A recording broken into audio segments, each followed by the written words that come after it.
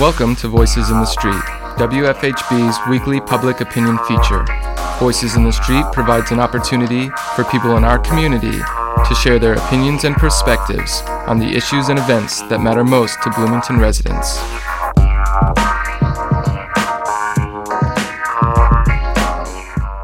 This week on Voices in the Street, Syrian refugees, settling those fleeing their homeland. For more than 5 years, war has raged on in Syria, forcing millions of Syrians to flee. Of the 5 million who have left, only a few thousand have made their way to the United States, and even fewer to Indiana. Some have protested the settling of Syrian refugees for fear they may be associated with ISIS.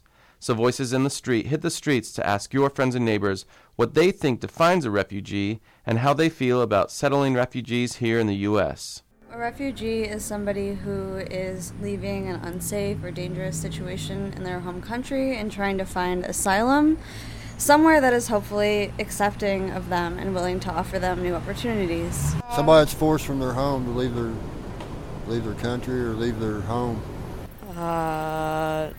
Someone who's trying to escape their country and go somewhere else that makes it better. Someone who's had to leave their country not willingly, under kind of exigent circumstances. I feel like Bloomington should be welcoming and try to support them in any way possible. What they're coming from is traumatic, and we should be kind instead of bigoted. Well, I think it's good that they make an effort to help someone, but you can't really help everybody. Not necessarily, but I think it's the right thing to do, but we have to screen who actually comes into the States. I don't know, I just worried about my safety. I think it's great. We need to help other people. We take care of people.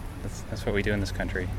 There's two reasons. One is just basic human dignity, helping people out. And the second would be that as the country is founded on immigration, that's always been our practice. I think that the bigger risk is being cruel and inhuman. I understand the vetting process is so complicated as it is now. Yeah. It takes them over a year for a Syrian refugee to make it to the United States. So. I mean, I suppose there is the risk of, someone being displaced that is a dangerous person, but I'm not really one of those people who's afraid of refugees. I would rather help them personally. The Syrian people are the people that are suffering the most from the actions of ISIS, hence they have all the refugees because of all the violence. They wouldn't have been displaced if ISIS hadn't done all the things that they're doing.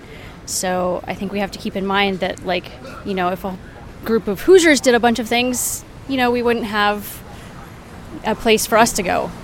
It's one of those things that not 10% of the population represents everyone. Bloomington allows people to drive around with Confederate flags and support the KKK, and that scares me a whole hell of a lot more than people who are of a non-Christian religion. This has been Voices in the Street, WFHB's weekly public opinion segment, featuring candid commentary from your friends and neighbors on the issues and events that matter most to Bloomington residents. Voices in the Street is a volunteer-powered production of our News and Public Affairs Department here on WFHB 91.3 and 98.1 FM, community radio for South Central Indiana.